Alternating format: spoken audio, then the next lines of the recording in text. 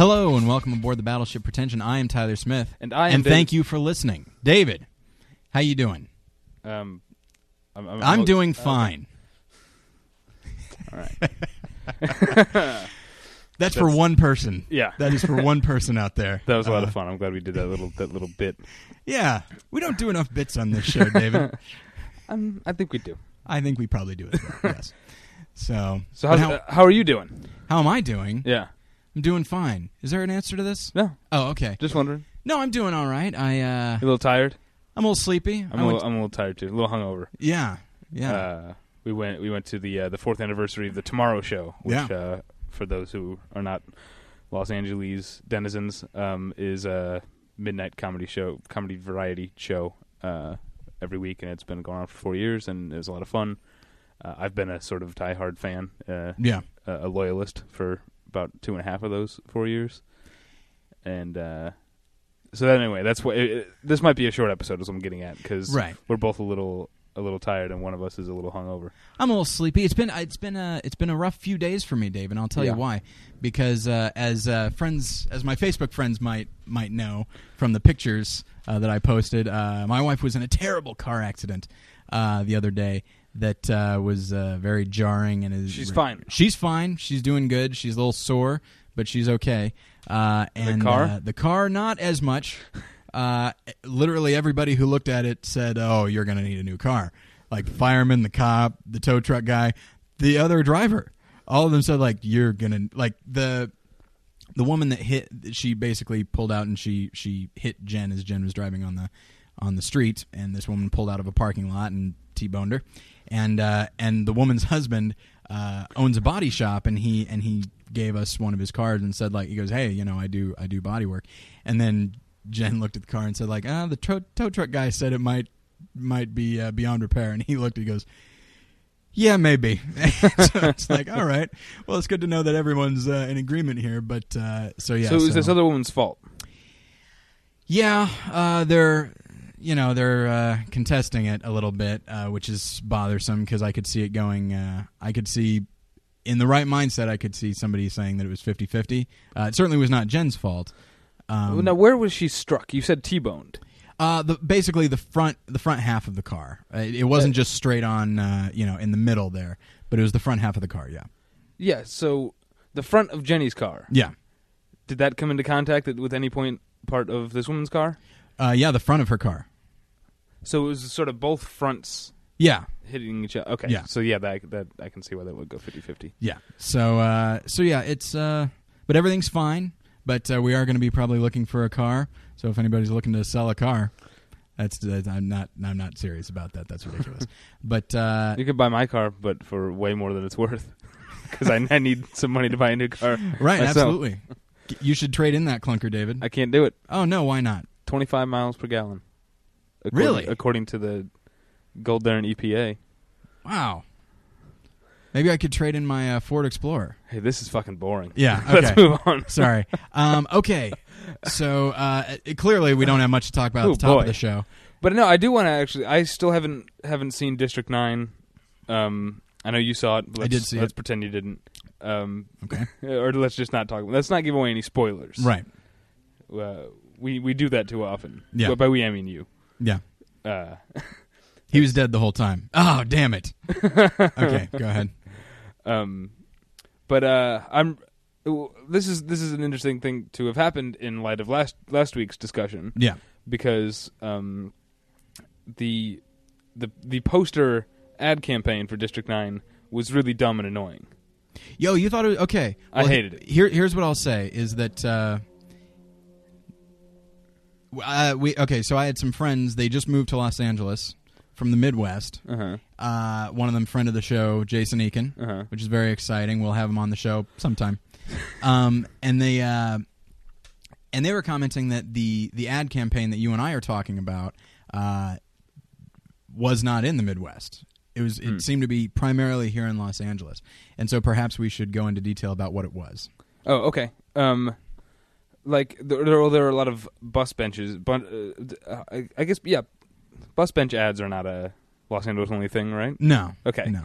Okay. So people know what I'm talking about. Yeah, the bus benches said this bench for humans only, and right. it had like the sort of silhouette of the District 9 alien in like a circle with a line through it, you know, and there were other things like that, like billboards that said non-humans have been spotted in this area or something like that. And it was just, it seemed more like a campaign for a bad video game than for a movie. I actually liked it. I thought it was kind of clever because what I will say, and this doesn't necessarily ruin anything in the film, is that you will find similar things in the film. Mm-hmm. Because I'm not ruining anything when I say that it's an allegory. Yeah.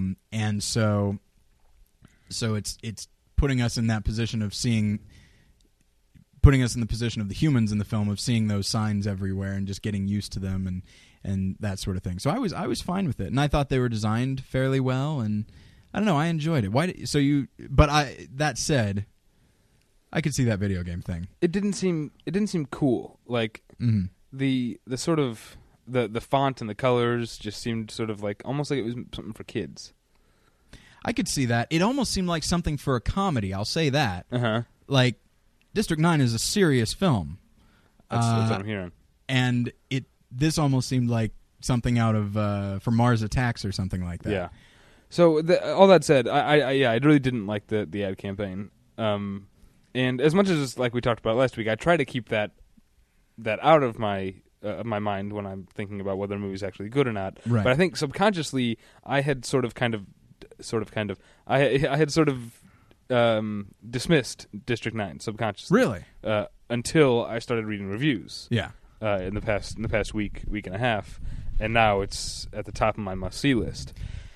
And what's interesting is, I feel like and again, this is just in Los Angeles. I don't know how the ad campaign manifested itself in other cities, but I feel like the ad campaign, as silly as we may have thought it was, mm-hmm. or as you more than myself,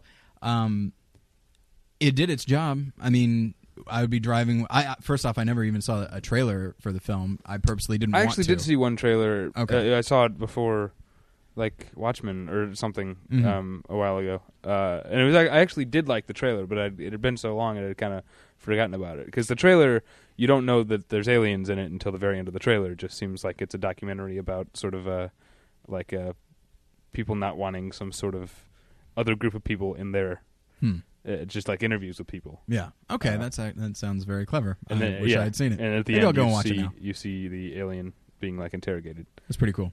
So, but Jen and I would be driving along, and she would see, the billboard or the bunch ad, the bench ad, the bunch ad. There's a whole cluster of them, and so and she would say, "What is that? I've been seeing those all over the place." And I said, "Oh, it's for a movie called District 9." She said, "What's it about?" I'm like, "Aliens, I think," and it got us talking about the film. By the way, that ad campaign also makes it seem like it might be about robots instead of aliens. Yeah, the design, really the design on there does kind of have that vibe to it. Yeah. But yeah, I mean, it did. Some would say that it's like that old, the old comment about annoying commercials is they may be annoying, but here we are talking about them, and that's the idea. And whether you think it was a clever campaign or a silly campaign, people do talk about it, and it kept the film fresh in people's minds. Now, I've been reading lots of reviews, and of course, the Twitter sphere is a buzz, right? With good buzz. I'm over at Twitter at the Pretension. Please follow me. Here's what fascinates me, David. By the way. The way that I have been shamelessly plugging the show in life for the last 2 years, it was mostly just me. And then you seem to have caught up and surpassed me with the way you shamelessly plug the Twitter for Battleship Pretension specifically. Yeah, because I want more followers. Yeah, it's kind of bullshit. We know how many people listen to the show. Yeah. Which is, we're not a film spotting or a /filmcast. Right. We don't have that number. We're a niche, and we're not that good. But given the numbers of people who listen to the show, yeah, I want at least I want a few hundred more Twitter followers. Seriously. But David, someone someone whose opinion I respect last night told me my Twitter was hilarious. Who was that? My friend Megan. Oh, all right. But David, here's the thing: not everybody is into Twitter. I don't, I'm not on Twitter, so even I don't follow us. Okay, of the people who host Battleship Pretension, 50% of them are into Twitter. Why can't 50% of the people who listen? That's true. That's true. All right, everybody. I don't even need 50%, but I need seriously. My Twitter is awesome. David is very comprehensive with his Twitter. I will say that. I do go and read it on a regular basis because I want to know what is being said in my name because it's both of us. Yeah, but I think I'm clear that I'm David. Yes, very much so. Yeah, but because I never say like hanging out with my wife Jenny. That'd be weird. That'd be really weird. Yeah. But especially since you don't call her Jenny. That's true. That's true. Yeah, people would instantly know. Yeah. But so okay, all right. Well, I'll take up your cause. Everybody, if you are on Twitter, go to at the Pretension. Yeah, follow at the Pretension. Become followers. David, I feel like because I'm not. My Twitter is I Twitter often enough for it to be worth it. Yeah, but not so often that it's annoying. Yeah, and I would say I'm 75% of my tweets are funny. Or at least amusing. Yeah, they and I will say this, they at least, if they are not laugh out loud funny, they are, hang on, laugh out loud funny. Laugh out loud, that's weird. You at least make an attempt to be funny. It's not just, hey, here's what's happening during my day. It's... Well, that was condescending, Tyler. Why? At least, he's little guy's really trying, didn't he? No, what I mean is just, it's not innocuous. Right. It's you...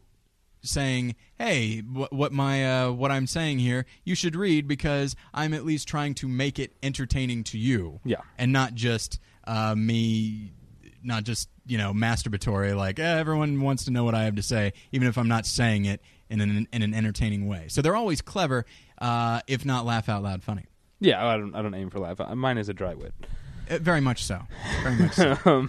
Anyway, that's enough Twitter pimping for this half of the show. All right. What were we talking about? District 9? District 9. Yeah. So. And I was talking about how the all this word of mouth has been so good. Yeah. And we talked about. There's another thing we talked about last week. This really the beginning of the show is sort of like a sequel to last week. Yeah. We talked about word of mouth and how it's sort of been taken out of the equation. You know, but. Now I haven't really been following the box office numbers. Has District 9 done well this weekend? I don't know. As it is Sunday, I could probably pull it up right now and find out where it is in the top 5 on IMDb. Okay, you keep talking. But the next thing I had to say is a response to whether or not it does well. But give me a minute. Let's assume it's doing well. It's doing fairly well at least, and. Here's the thing. I think it's going to do... Number one, what? How much? Well, damn it, David. It doesn't say that? Yeah, boxofficemojo.com? I just go to IMDb, David. I don't usually look at that kind of thing. boxofficemojo.com is the place to go. It made $37 million. Okay, that's pretty good. Yeah, that's its budget. Yeah, it's over its budget. It was like a $30 million. It was $30 million, yeah. Yeah. And here's the thing. It's going to continue to make money because the word of mouth is really good. Yeah. With a film like that, I think word of mouth is crucial. So you need a unique campaign, certainly, and then you really need when it's a film as good as this, and you know that critics are really going to kind of push for it. You're basically counting on word of mouth because you may not be able to have the ad campaign be as big as a blockbuster, but you need to make it. You need to make it count where you can, and I feel like District 9 really will catch on. Yeah, but here's the thing: it'd be nice if studios and executives learned a lesson from that. That they can spend far less than your average summer blockbuster. I mean, District 9 is not a cheap film, but it's far less than the $150 to $200 million that we're used to seeing for a summer blockbuster type, or of film. $300 million sometimes. Yeah. I mean, it's. I was talking with a friend of the show, Jason Eakin, about the budget for like Pirates 3 and Transformers 2, and it's. I mean, it would have to basically meet, if not break, records for the film to even break even. It'll in like they're making money licensing it to Burger King or whatever. Right, they're making money from DVDs and toys and stuff. That movie's going to pay for itself. But it'd be nice if executives learned a lesson that they can spend a little more or a little less on a good movie. Mm-hmm. But if there's one lesson that we've learned, it's that Hollywood doesn't learn lessons. That's true. Every time a movie comes along that's geared towards women, mm-hmm. like older women, I mean not elderly women, but like not teenage girls is what I mean. Yeah. Middle-aged, you could say? Sure, yeah. Adult women. Yeah. Every time a movie comes along that's aimed at them and does well, you hear stories about this is going to change. Finally, Hollywood's going to realize that women go to the movies too, and then there won't be another one for a year, and then Devil Wears Prada will come out, and it'll happen. You read all these stories again. Yeah.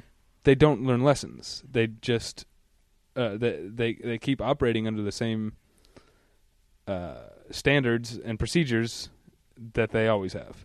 Well, I will defer to one of my favorite jokes by Billy Crystal at the Oscars, and it was the Oscar ceremony in '97 for '96 when Fargo and Shine and Secrets and Lies, mm-hmm. like all these. It was the year of the independent film mm-hmm. as far as Oscars go. Yeah. And it was actually about 5 years after the year of the independent film. Well, yeah. At least 5 years, anyway. But the joke that he made is, he goes, there's so many independent films. He said, the studios are really starting to take notice, and so next year they're all going to release independent films for $100 million each. And it's like, I'd say that's about right. They'll find something like, I feel like if anything, if they try and learn anything and apply it, they will try and capture the magic of District 9, but they'll put so much money behind it. It's like, well, the reason that it is what it is because they felt they had to kind of overcome certain budgetary obstacles, I think. Or what they'll do here, I might have actually quoted this on the show before because it's one of my favorite things ever. This interview with Brad Bird it was back when The Incredibles came out, mm-hmm. and he was talking about the studio mentality, which is like, if there were 3 movies that did really well last year, and in all 3 of those movies the hero wore a red shirt, you'd start seeing a bunch of movies with people in red shirts. Yeah. Because they want to be able to boil it down to something that's that simple. Yeah. Easily repeatable. Yeah. Yeah, I'd say that's about right. And yeah. so I'm interested to see what will happen with District 9 if they're going to latch onto that. I literally could see just next year or in a couple years just a whole aliens are big again. Let's make more alien movies. Hang on. That's not what it's about. It's like what we were talking about with vampire TV shows. It's like if they're I don't care how many vampire TV shows there are. I'll watch the good ones. Right. And it's not the vampires that are bringing me back. Yeah. It's not I didn't watch Buffy because there were vampires in it. I watched it because it was an awesome show. Yeah. And I'm hoping that Vampire Diaries will be the same, but it probably won't. Who does Vampire Diaries? That's Kevin Williams. Kevin Williams. That's how we got talking about him last week. So it might be good. I just watched the. I bought for Jen. I bought the Scream trilogy because she wanted it, and I found it for cheap, and so I bought it. Yeah, that's like buying the Godfather trilogy, though. It's like, Boy, it is. I have to have the third one, don't I? There's no way to. You don't sell just the good Scream movies. Yeah. in a 2-pack. Yeah. It just occurred to me when I said that I found it for cheap. That makes me sound like a bad husband. I would have bought it either way, but it occurred to me like, that makes me sound like, oh man, I bought flowers for my wife. You can just buy them from somebody on the side of the road. But and so I watched. What's wrong with that, by the way? Well, they're probably not very fresh. But you know what? It's not. The idea is that you saw flowers and you thought, oh, maybe I'll make a nice gesture. You're thinking of her. It's not the fact that it was convenient. If you do that on your anniversary, I'd say that could be a little. Yeah, obviously. Yeah, I'm saying out of the blue. Yeah. Okay. Yeah. If you're just driving down the street, you pull up at a corner and somebody's selling flowers, and you spend $5 for a bouquet. Mm-hmm. It's the thought. Okay. It's the thought that counts. Yeah. I don't buy flowers for Jen anymore because Charlie, my cat, just bites the heads off of them. Cats are allergic to lilies. I did know that. Yes, because you had to pay a lot of money to find that lesson out. Yeah. Anyway, let's get into it, shall we? Absolutely. I'm going for... Oh, my. Oh, jeez. Sorry, everybody. Yeah. But you know what? Here's the thing. We had a bunch of tangents in the first 20, which I think we're allowed to do. So, by all means, everybody, email us and tell us if we're allowed to do that. We're going to do another little two-parter here, a little series. Very exciting. And this is a fun one because, it's not like the last August when we had the music month, where it was a different type of movie. Well, we often do episodes that are sort of here are a bunch of movies that represent this thing, and then we occasionally do more sort of academic things, like when we talked about the Hays Code. We weren't really talking about any sort of genre or anything like that. We were just talking about the sort of the world that film exists in. Right. So we're going to do a two-parter where we do one of each. Yeah. So this week we're talking about class and the movies. Class and the movies, not class in the movies. Yeah. So that'll be next week. Yes. So we're going to be talking about the way that movies, the way that different classes in America relate to movies in different ways. Yeah. I will let you kick off the discussion, David. Okay. Well, it had never occurred to me until I went to film school. You and I went to Columbia College in Chicago. That's right. That's where we went to film school. That's right. Film school in Chicago, Columbia College. Yeah, absolutely. When I took a history of film class, and I learned about how like the sort of the upper classes like scoffed at movies. Yeah. At first, and not just at first, for a long time, really. And it was just considered cheap entertainment for the commoners, which astounds me. Yeah. Because everything about the more I think about movies and film in general, the more fascinated I am with it as a medium. Because, as I'm sure we've commented before, what's interesting about it is that it takes something from all the other mediums. All right, you've got theater, you've got in literature, you've got music, you've got photography, all these other artistic mediums, and you roll them all together to make a new one, and it's made and it adds its own through editing and I would say camera movement. Mm-hmm. And those are big enough contributions that it makes it unique. And so when film came about, it was new and it was pretty technologically advanced. Mm-hmm. And so to me, it just seemed like the novelty of it would be fascinating to the upper class, because it's just like, oh my God, it seemed to me like it'd be the kind of thing that only upper class people enjoyed and other people maybe couldn't afford. Right. And in fact, it was quite the opposite. Yeah. And so, yeah, it was sort of, I learned about that in film school and was astounded by it. And mm-hmm. that was about the same time that Gosford Park came out. Right. And there's... when we went to film school. Yeah. Not when films came right, along. No, yeah. My sort of sophomore year of film school and Gosford Park about the same time. Right. And, I'm sure we'll talk about Gosford Park at length next week, yeah. But it actually does have a lot to say about what we're talking about mm-hmm. in the character Bob Balaban, or the character played by Bob Balaban. Yeah. Who is an American movie producer. Yeah. And there's a great part. They're at dinner, and Bob Balaban is talking about his upcoming movie, and then he gets towards the end of it, and he's like, well, I wouldn't want to ruin anything. I wouldn't want to give it away. And Maggie Smith, not really with any overt malevolence in her voice, yeah, just sort of like dismissively and factually says, oh, well, none of us will see it. Yeah. She's not really trying to be mean, but she is at the same time.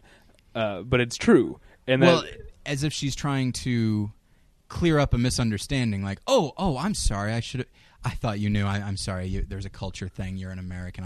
None of us are ever going to see this film. Yeah. I'm sorry. I should have said that right away. Go ahead. Yeah. Yeah. With that attitude. And those. So yeah, that movie came out by the time that I had learned that was what it was like, and it still is.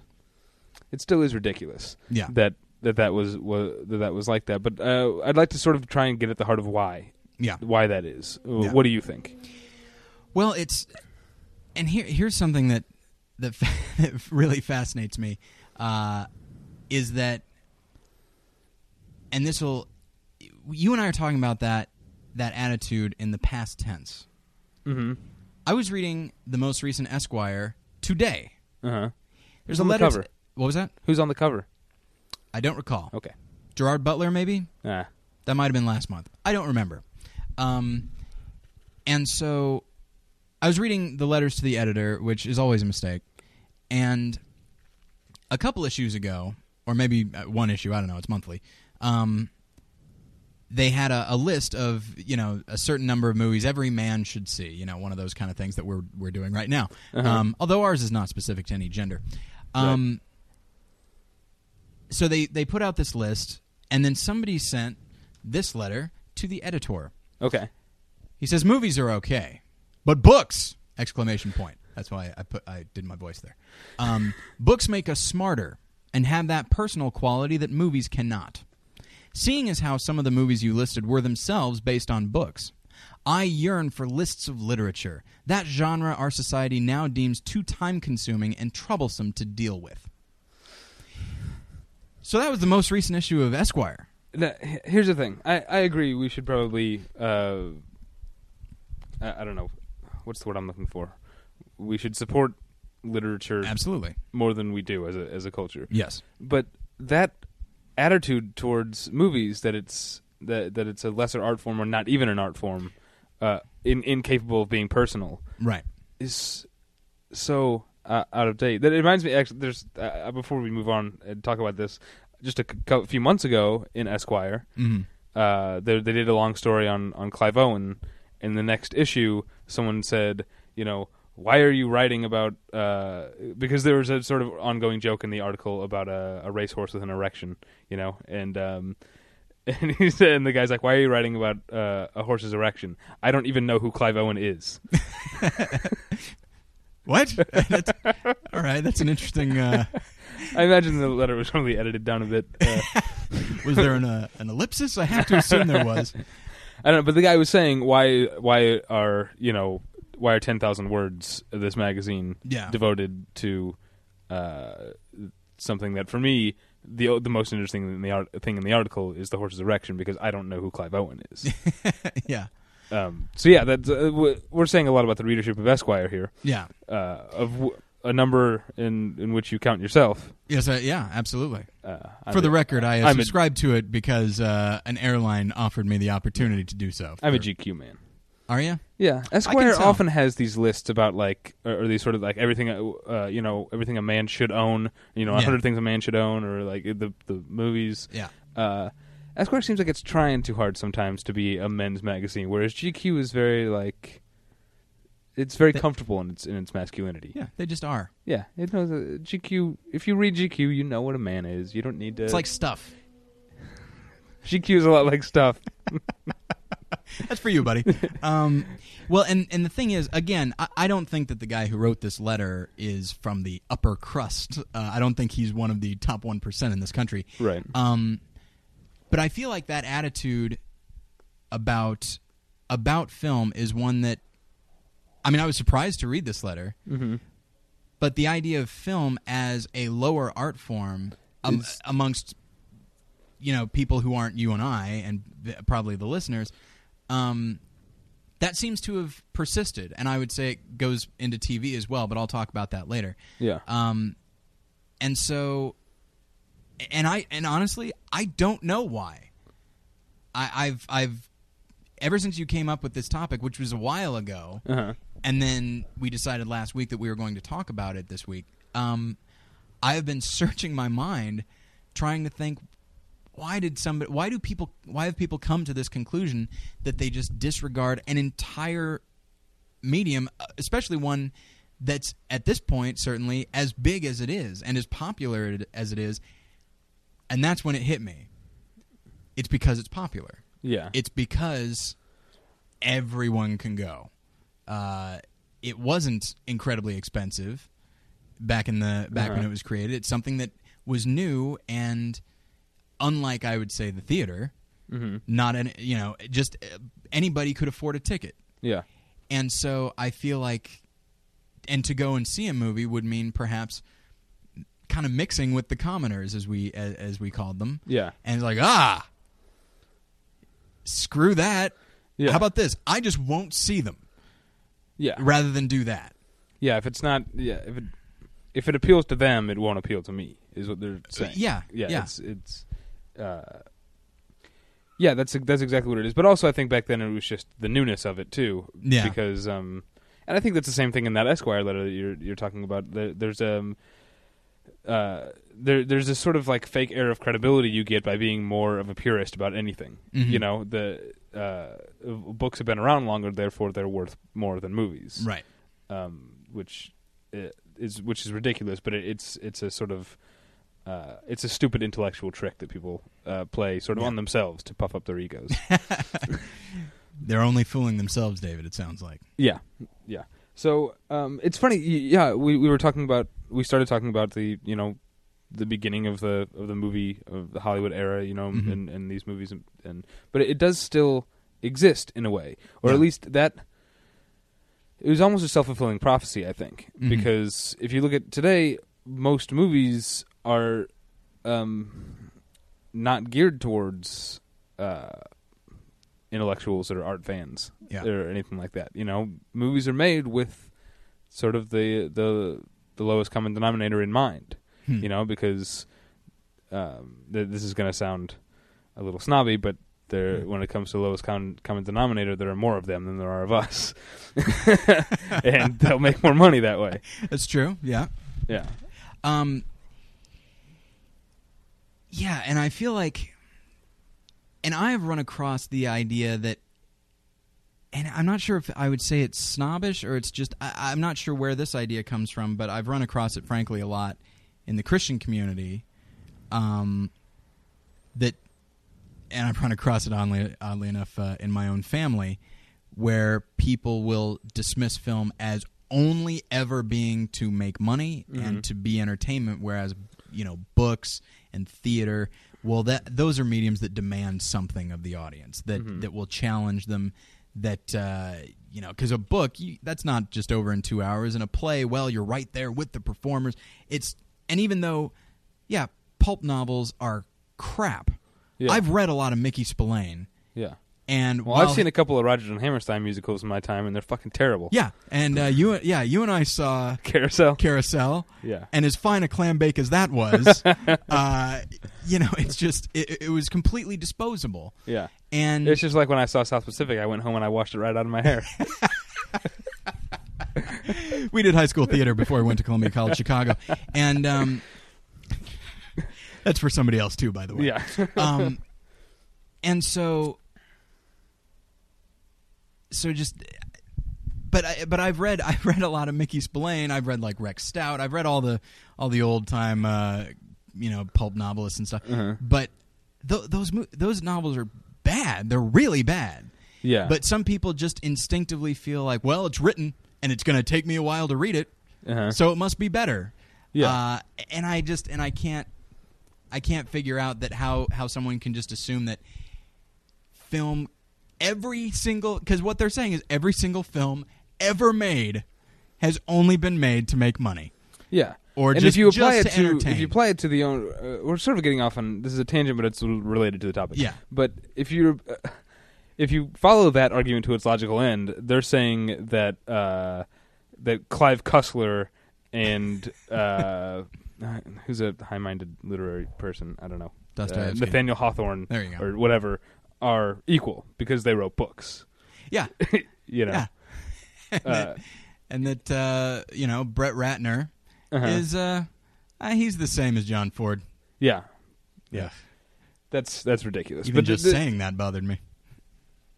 But I mean, we are sort of saying that I guess it sounds like we're saying that the upper crust is more intelligent, but that's not true. That's just what they think, and they're also more educated. More educated, right? Yeah. So, and I feel like in some circles, more educated is viewed as more intelligent, and but there's probably plenty of people who've gotten a full college education that are idiots. Yeah, but because they have read certain things, and they'd be able to understand literary allusions more. Yeah. Yeah. So, and that sort of thinking permeates the people who make the movies too, not the actual filmmakers, but the studios, and that's why they make dumb movies, because they think that the lower class, they're making movies for the lower class, and they're making dumb because they think the lower class is dumb. I didn't talk about it on the show, but I've often said that there's only one movie that I've ever put in at home, watched a little bit of, and given up on. Okay, right? What is that? Batman and Robin. Okay. I've said that many. I'm sure I've said it on the show because that was. I've always had a thing where once I've committed to a movie, I'm committed to it. I'm going to see it through no matter how terrible it is. Well, now there's another one on that list. Very exciting. It's a big deal, everybody. I finally tried to watch the first Transformers movie a couple weeks ago, and I made it a little further than Batman and Robin, actually. All right, but it is longer than Batman and Robin. Yeah. But that's because I put Batman and Robin in when I was young and thinking it'd be good. Transformers, I knew it'd be bad. I thought it'd be fun. Yeah, but it's not. It's so bad, and it's so dumb. This is what I'm getting at. Yeah, it's that's another thing. I always say that I hate when people like, why didn't you like it? Oh, stupid. Well, that's not an argument. But that literally Transformers is a dumb movie. Yeah, it is dumb. It's for dumb people. Mm-hmm. Well, and I feel like. It's almost. I remember there's a joke in Futurama where there's now this is about a TV network, but I'd say there's not much difference between network executives and studio executives, and it's run by robots, and each robot has a specific function, and one of the robots. Her specific function is to underestimate Middle America. And she says, and her quote is, "It's good, but will it get them off their tractors?" And I feel like that attitude of, well, film is for lower class and lower class people are dumber and that sort of thing, that has permeated certain the studio mentality, because when you think about it, it's almost like they're saying, you will take what we are giving you and you will like it, which is kind of an upper class mentality as far as, the old kind of upper class, but one could say that that's still around. Yeah. And that, again, I'm sorry to bring up other things as well, but there's a wonderful article in The Onion about a guy who a studio that is threatening to release Coyote Ugly 2 unless America gets off its ass and starts watching these other movies. Yeah. And everything about it just captures what some people, myself included, would say is the studio mentality, where the guy... He says, he's like, we will release this thing and it will be terrible, but we will advertise the hell out of it to the point that you have to go. You have to go. You'll have no choice in the matter. Yeah. And then it quotes like the quote unquote average moviegoer, and it's a guy who says, like, that movie looks awful. I'll probably see it anyway if there's nothing else, And I feel like that captures the attitude perfectly. Just this condescending view of the lower class and the middle class, and yeah, I mean, it might have stemmed from that, because it's basically that came about right from the beginning of film, I would say. Yeah. Was there ever a time, I forget, was there ever a time early on when the upper class was intrigued by film, and then maybe as it became more commercial and as people started going, they distanced themselves? I don't know, maybe the technology that was seen as novel. Okay. But the actual movies, as I understand it, were immediately dismissed. And I'm going to keep going back. This is probably going to be the theme of the episode. It's a self-fulfilling prophecy that persists to this day. There's a reason. I mean, when you're going to a movie theater, you're going to see a piece of art. Mm-hmm. But there's a reason that a movie theater doesn't really look or feel like a museum. Yeah. It's treated as almost an amusement park type of place. There's incredibly shitty food. Yeah. That's just snidely overpriced. The way they overprice, I know it's hack to harp on this after all these years, but it is ridiculous. Well, you and I have both worked at movie theaters, and we know that's where they make their money. Yeah, but they're saying, like, we got you in here. What are you gonna do? Yeah, You know, I know you're too lazy or you're too stupid to have thought to stop at Walgreens on the way in and put a bottle in your purse or whatever. Yeah. You don't plan ahead. Yeah. Otherwise, why are you seeing these movies and not on a yacht? Exactly, and that's another thing that Americans do that I don't understand. Okay. The American movie going public, a lot of them will just say, "Let's go see a movie, go to the movie theater, and see what's playing." Yeah. That's insane.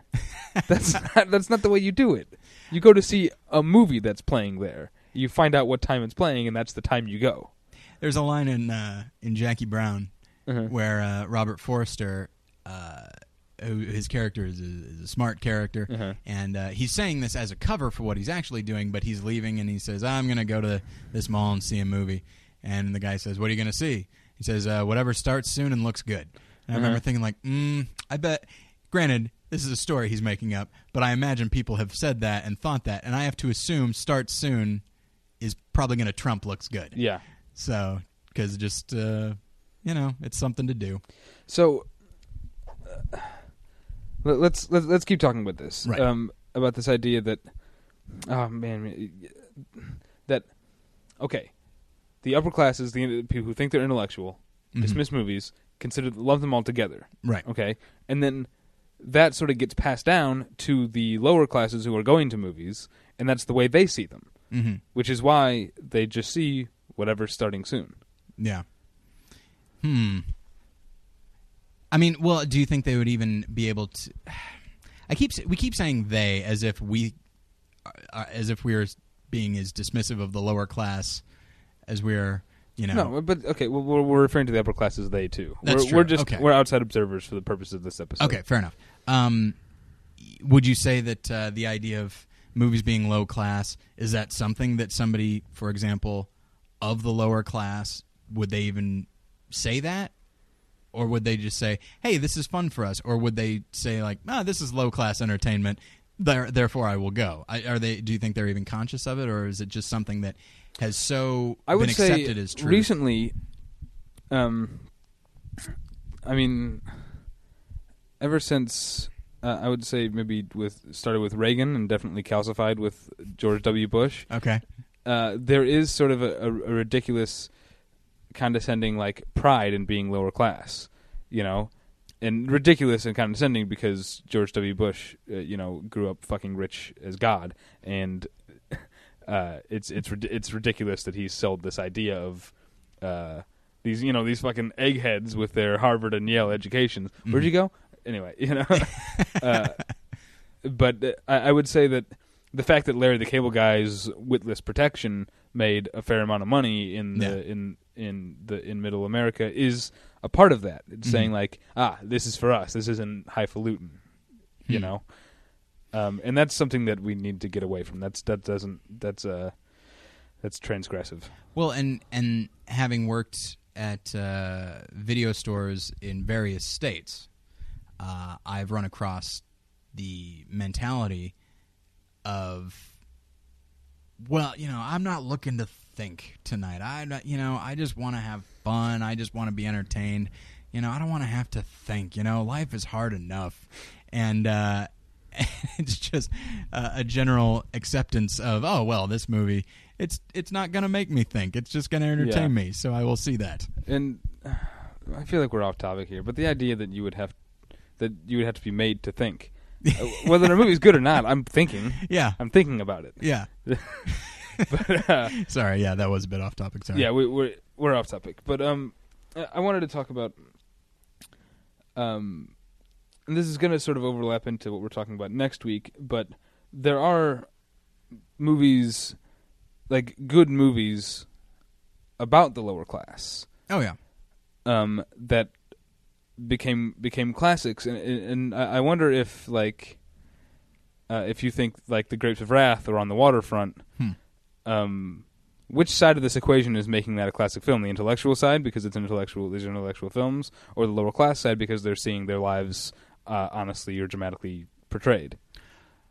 In my view, what do you think? I would say the upper class. Yeah, because with the possible exception of a show like Roseanne, But when I've run across friends or relatives who will see a movie that depicts reality, whatever that might be. I mean, it could be somebody who's fairly well off, seeing ordinary people and being like, yeah, I'm living this. Why do I want to see it? I'd prefer, I don't need to see this. I want to see people. I want to see something that I'm not living. And so a film like On the Waterfront, or what was the other one? Grapes of Wrath, movies like that, I feel like perhaps somebody would watch that and say, well, this is depressing, and I'm already depressed enough. I'd prefer not to see this. I mean, that's actually what Sullivan's Travels is about. A guy who so badly wants to make a film called Oh Brother, Where Art Thou, which talks about the plight of the working man, the plight of the lower class. But he finds that, this might go against some of what we're talking about, but he finds that the lower class, they already know their own plight better than he does.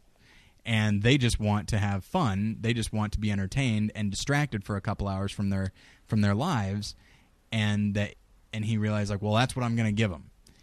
But it's that is viewed as a victory. Yeah, I don't think that's true. Okay, that's what people want. I mean, if people just wanted the opposite of whatever's getting them down, then Confessions of a Shopaholic wouldn't have tanked.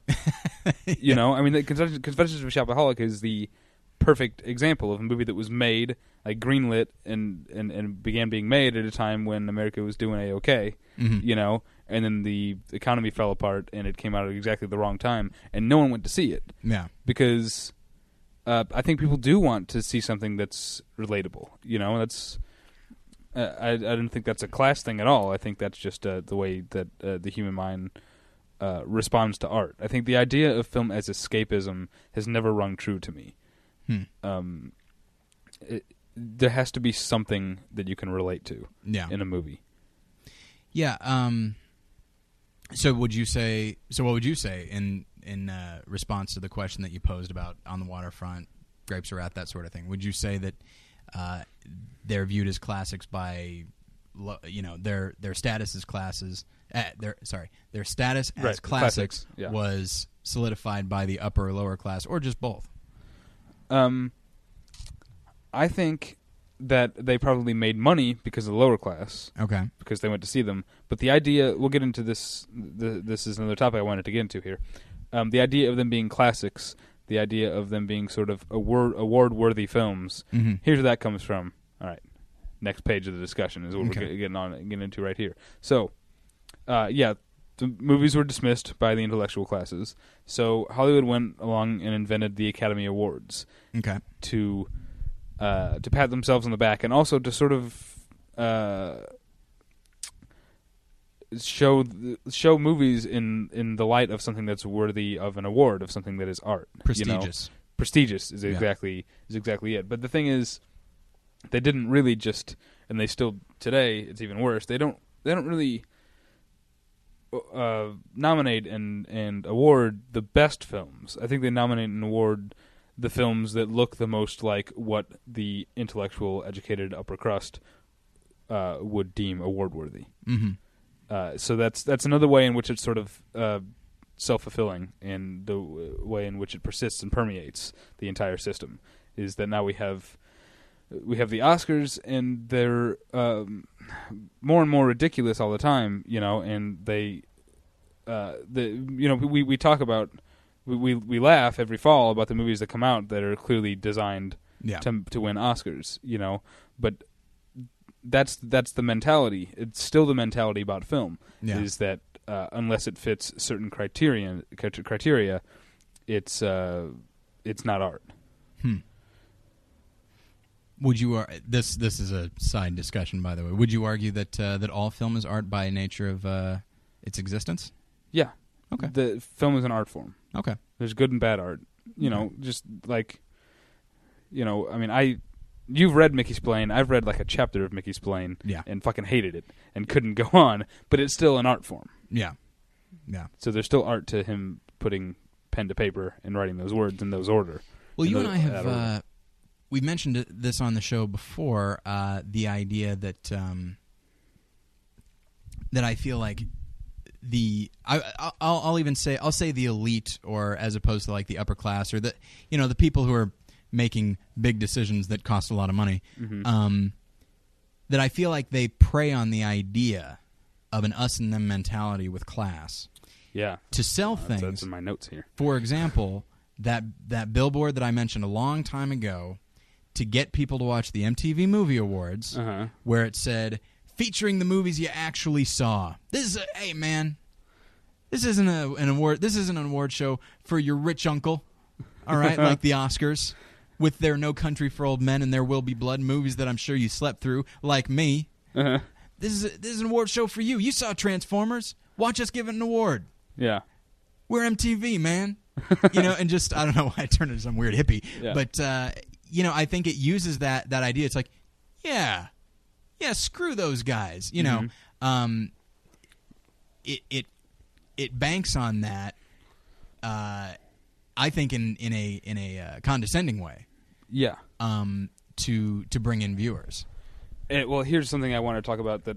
Again, we're just going to overlap into what we're going to talk about next week, but I'll try not to mention any specific movies this time. But there are very few honest movies about that show upper and lower class people interacting. Mm-hmm. They're either movies like Grapes of Wrath or like Cinderella Man, where like the entire world exists within the lower class, and you never really get to see them. Which makes them seem a lot. It makes it seem a lot more livable and makes them seem more happy because they don't have this constant reminder that these people would actually have in real life. But the movie is able to sort of crop that out of the picture and just make it this own little world. Right. Or you get movies like You Can't Take It With You or something, which is sort of ridiculous in its reductivism. Like lower class equals good, upper class equals evil. Yeah. And you'll run across that even now with a film like Seabiscuit, where Seabiscuit represents all of us, man. Right. And then what was the name of the horse that Seabiscuit? But basically it was a horse that was apparently like manufactured by the rich, and just and we were meant to cheer against them even though it's just a horse, but it's like, oh man, but that horse represents people who have more money than I do. Screw those guys. I don't even care how they made their money. Maybe they invented something that I use every day. I don't even care. And yeah, I mean, I didn't even think of that aspect is people people using class one way or another. I remember an episode of The Awful Truth with Michael Moore, where he each episode featured him talking to a group of students, usually in Chicago. I don't think it was Columbia College where we went to school, but so he was talking to a group of, and so I remember one episode he put an image of Bill Gates on the big screen, and people booed. And because he's rich? Well, I mean, it's like, okay, all right, if you want to talk about like anti-monopoly stuff, fine, but I don't think that's what they said. Yeah, he's also one of the most generous philanthropists in the world. Also, how's about this? He changed the world. Let me throw this. Hey, chances. The thing that we're talking into, David, is a function of him one way or another, and other people, admittedly, but he changed the world. I'm okay with him having a lot of money, because first off, as you said, he's doing charitable things with it, and also he revolutionized the way the world works now and forever. Yeah. I'll throw him some money. Yeah, also he's not Prince, what are their fucking names? William, Henry? I don't know who they are. But he's not royalty. He made his money. Right. I'm not saying that, I don't think Bill Gates came from poverty or anything. Yeah. But he kind of earned his place. But then like Michael Moore That's why I always bother. This is off topic. Okay. But I actually had this discussion with my girlfriend just yesterday, because she says athletes are overpaid, professional athletes are overpaid. Okay. And well, no, we live in a capitalist society. That's what they're worth to the people who employ them and are making, by the way, way more than the athletes are. Yeah. But the athletes in the public eye, so they get shit on. But the athletes are more likely to be people who came from poverty. Mm-hmm. I'm happy they're making the money they're making. Yeah. they pulled themselves up by their bootstraps to be a capitalist again. They used anyway. This is off topic, but it really bothers me when people say that because that's what they're worth. People have said the same thing about movie stars. That it's like, oh, $20 million, that's overpay. It's like, did you see it because they were in it? Yeah, that's why they do it. Yeah, that's it. It's not like they're bringing nothing to it. Yeah, the minute a movie star stops being worth that amount of money, he gets less. Yeah, that's how that works. Yeah. And but Michael Moore, I'm sorry to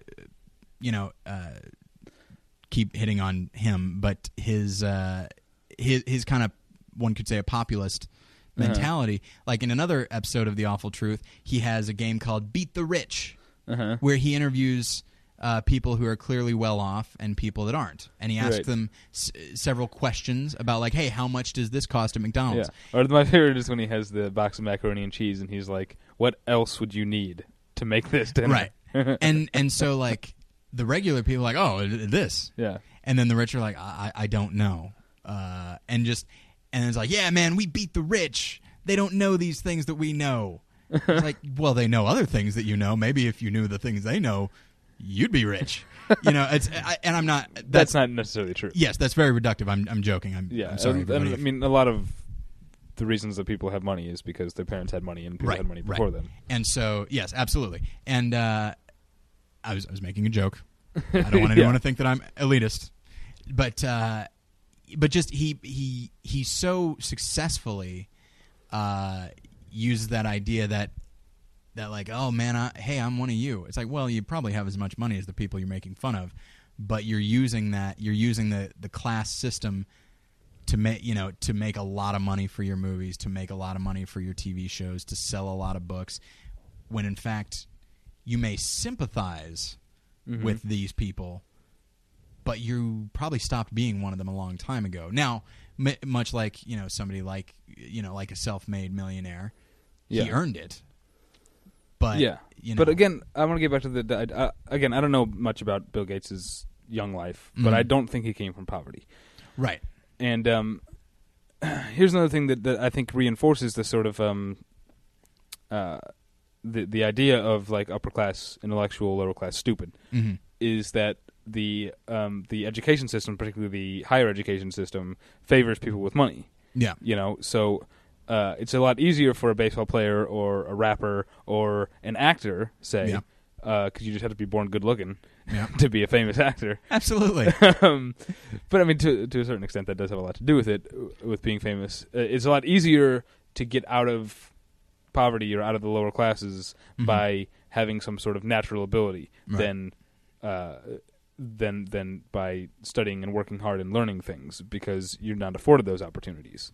So I think that's why, even though actors are paid a lot, baseball players are paid a lot, rappers are paid a lot, these are people who are idealized by the lower classes because it's more likely that it could have been them. It's not seen as closed off. Yeah. Well, we're coming in on the home stretch here. It was not the short episode that you predicted, David. Really? Yeah. Oh, wow. So you got more stuff on that paper there, David? Yeah, I do actually, but it would take forever. I wanted to talk about the sort of left-wing politics of Hollywood, and it seems like we spend a lot of time Hollywood bashing, but let's at the end sort of say some nice things. There are other reasons that Hollywood, that a lot of screenwriters, at least, write movies about the lower classes, like Grapes of Wrath or On the Waterfront, whatever. Right. It's because they sympathize, because they're liberals. Yeah. Okay. Well, I know you're a conservative, but I mean, take the connotation away from the word sympathize. There's less sympathizing on the side of a conservative. That's not what a conservative does. It says a conservative believes that a person is where they should be in life. That if they had tried harder, if they had done this, they'd be more successful. If they had done this, they'd be more successful. Whereas liberals are more likely to make, and it can go too far on the liberal side too, where they make everyone the victim. Right. That's not necessarily true either. That's why I'm a staunch moderate. But we're just talking about, all connotation aside, Hollywood is more left and therefore more likely to sympathize with the lower classes, right? Whether they deserve it or not. Yeah. Which sometimes they do and sometimes they don't. But that's again, I'm being mean. I can't seem to say anything about Hollywood without it being mean. Okay. I'm trying to be nice here and say that there's a little bit of altruism sometimes that goes into the reason that people make movies about and for the lower classes because of the politics, because they're pro-proletariat. Yeah, I mean, if there's that is one of the things about politics in film or art in general is if you come out pro conservative or whatever, is you're not going to appeal to a very high ratio of people because there are more people that make less than a certain amount of money than there are that make more than that amount of money. And so simply by virtue of appealing, trying to appeal to that, you're going to appeal to more people. Right. Or you can do the condescending thing that George W. Bush did, which is pretend to be one of them when you're not and don't have their interest in mind at all. Well, you gotta, and one could actually bring up, with the previous election, I mean, they freaking latched on to Joe the plumber. Because hey man, he's one of you. Yeah, I don't remember his last name, but I remember his name's Joe, which is a good old American name, and he's a plumber. That's very blue collar. Yeah, well, Sarah Palin in general actually is exactly what I'm talking about because they're saying, look, she's one of you. She's a fucking idiot. Oh, that's what she's doing. Come on. No, I just mean calling me an idiot. No, not talking to you. They're talking to the Joe Sixpacks, which is again really condescending. Yeah, in kind of a dickhead. You drink all the time, David. I do, but no, you're drunk now. Calling them Joe Sixpack is so condescending because it's like saying, "Yeah, we want to appeal to all you people who just sit around all the time and don't do anything." Yeah, the Dan Connors of the world. Yeah. Even though, again, that's one of the most amazing shows I've ever seen. Yeah. But it can go the other way as well. It's like, oh, those fat cats, man. It's like, well, they might be giving away like a huge chunk of their income to charity. Yeah. You never know. But and that's the thing about TV or film is the more they, and we will definitely talk about this more next week. Is the more they humanize. Or the more gray they make it, as the less black and white it is, probably the smaller the audience is going to be.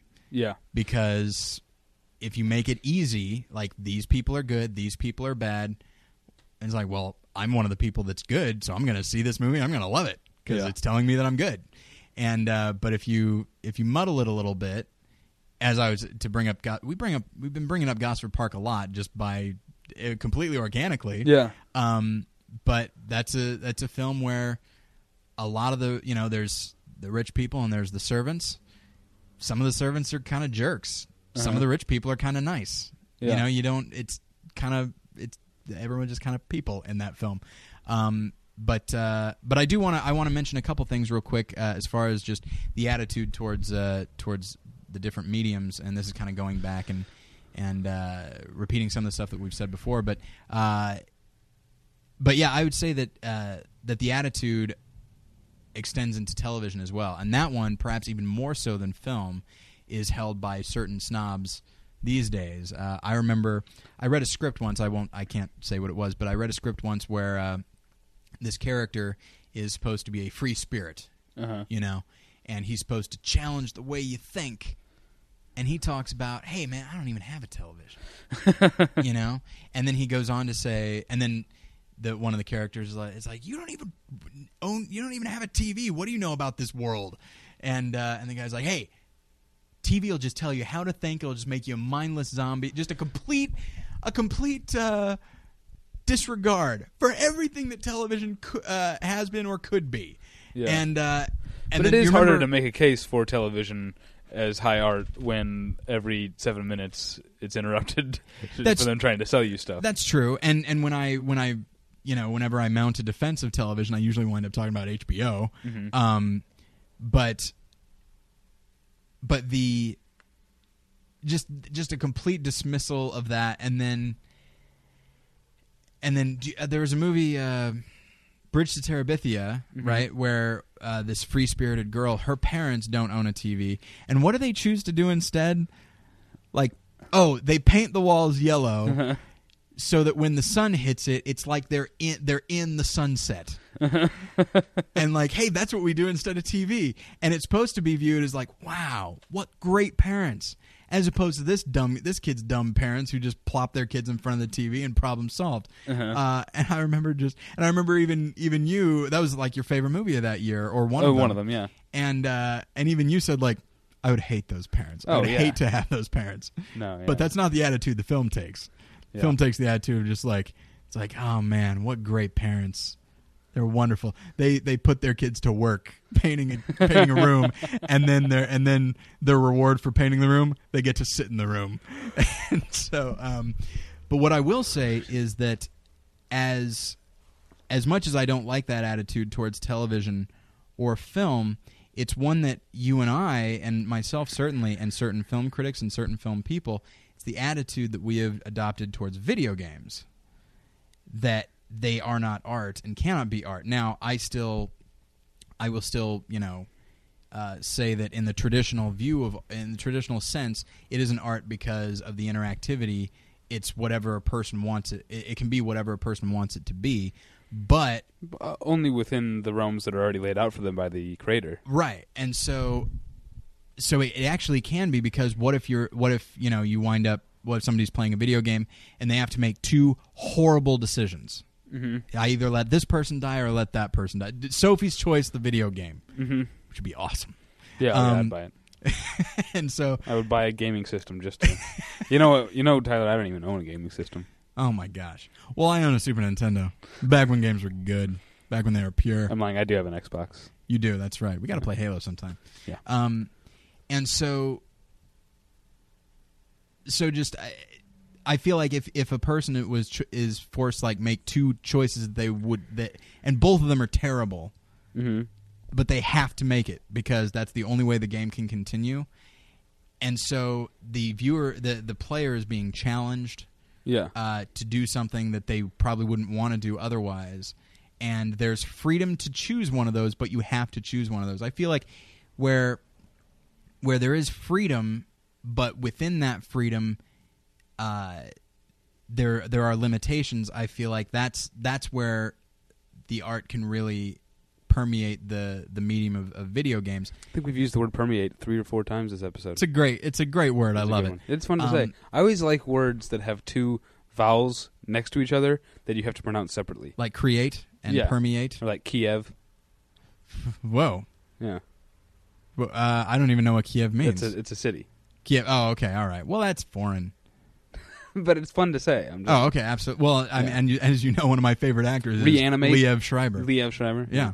The Reanimator, yeah. Anyway, so, thanks for that. But I feel like there are a lot of, film people who, and I've done this myself, who are too dismissive of the medium of video games, and I want to just be careful that we don't wind up sounding like some of those characters in Gosford Park who are just like oh well, just idiots play that, or just that's for people of a certain age or a certain intelligence, people who don't want to be challenged by their entertainment. Well, it can be, and so anything that's new, don't instantly dismiss it, because it could wind up being one of the most amazing things. And one could make the argument that it's art already by virtue of its existence. Yeah. And so, but that's probably we can probably go into that topic another time. I'd like to do an episode on video game movies, but we're probably just going to wind up making fun of them most of the time. Yeah, most of them are bad. Are there any good ones? We'll talk about that when we do our episode. Absolutely. All right. So we should wrap up. We didn't even get to half of my notes here about the overlap between class and race. We didn't get to that at all. Jeez. But maybe you tell you what. We'll talk about that at the top of the show next week. Okay. Provided nobody dies between then and now. Right. We'll talk about that at the top of the show, and then we'll move into class in film. Okay, that sounds fun. Okay, and so it'll be like like a to be continued. Yeah. So everybody, thanks for listening. You can find us on Twitter, David. At The Pretension. At The Pretension. Seriously, you jerks. Follow me. I don't think that's... I feel like you're not showing the proper respect. No, but I'm giving them a taste of the old David Bax wit they're going to get over it at The Pretension. Because that was funny when I said, seriously, you jerks. No. Wit? Is wit the word you're looking for? No. Okay. So, yeah, and then you can always go to battleshippretension.com and go to the forums. You can look at the various videos that we have on there. I've added a lot of videos of from things that our guests have done. Right. Let's see. There's a new movie every week. We're trying to make that happen. And David, I'm excited that you've gotten involved in that again. Back on my horse. Yeah. Yeah, and also you can check out the 100 Greatest Characters list. Yes. And get an idea of what it's going to be like when we release our 100 Greatest Films list. This right. is the user-generated list. Yeah. You guys send to both David at battleshippretension.com and Tyler at battleshippretension.com the list of 10 films you think should be on the list of the 100 greatest films of all time. Yeah, they should absolutely be on that list. Yeah, it wouldn't be a complete list without these 10 films. Right. So that's what you send us to those two addresses. There's also a really fun thing to do on the website, which is click on the donate button. Oh, man. It's a blast. It is a blast. If Bill Gates listened to this, he would absolutely donate because he's so charitable. He is. So He's a charitable motherfucker. Absolutely. Anyway, so thanks for listening, and we'll get you next time. Bye. Bye.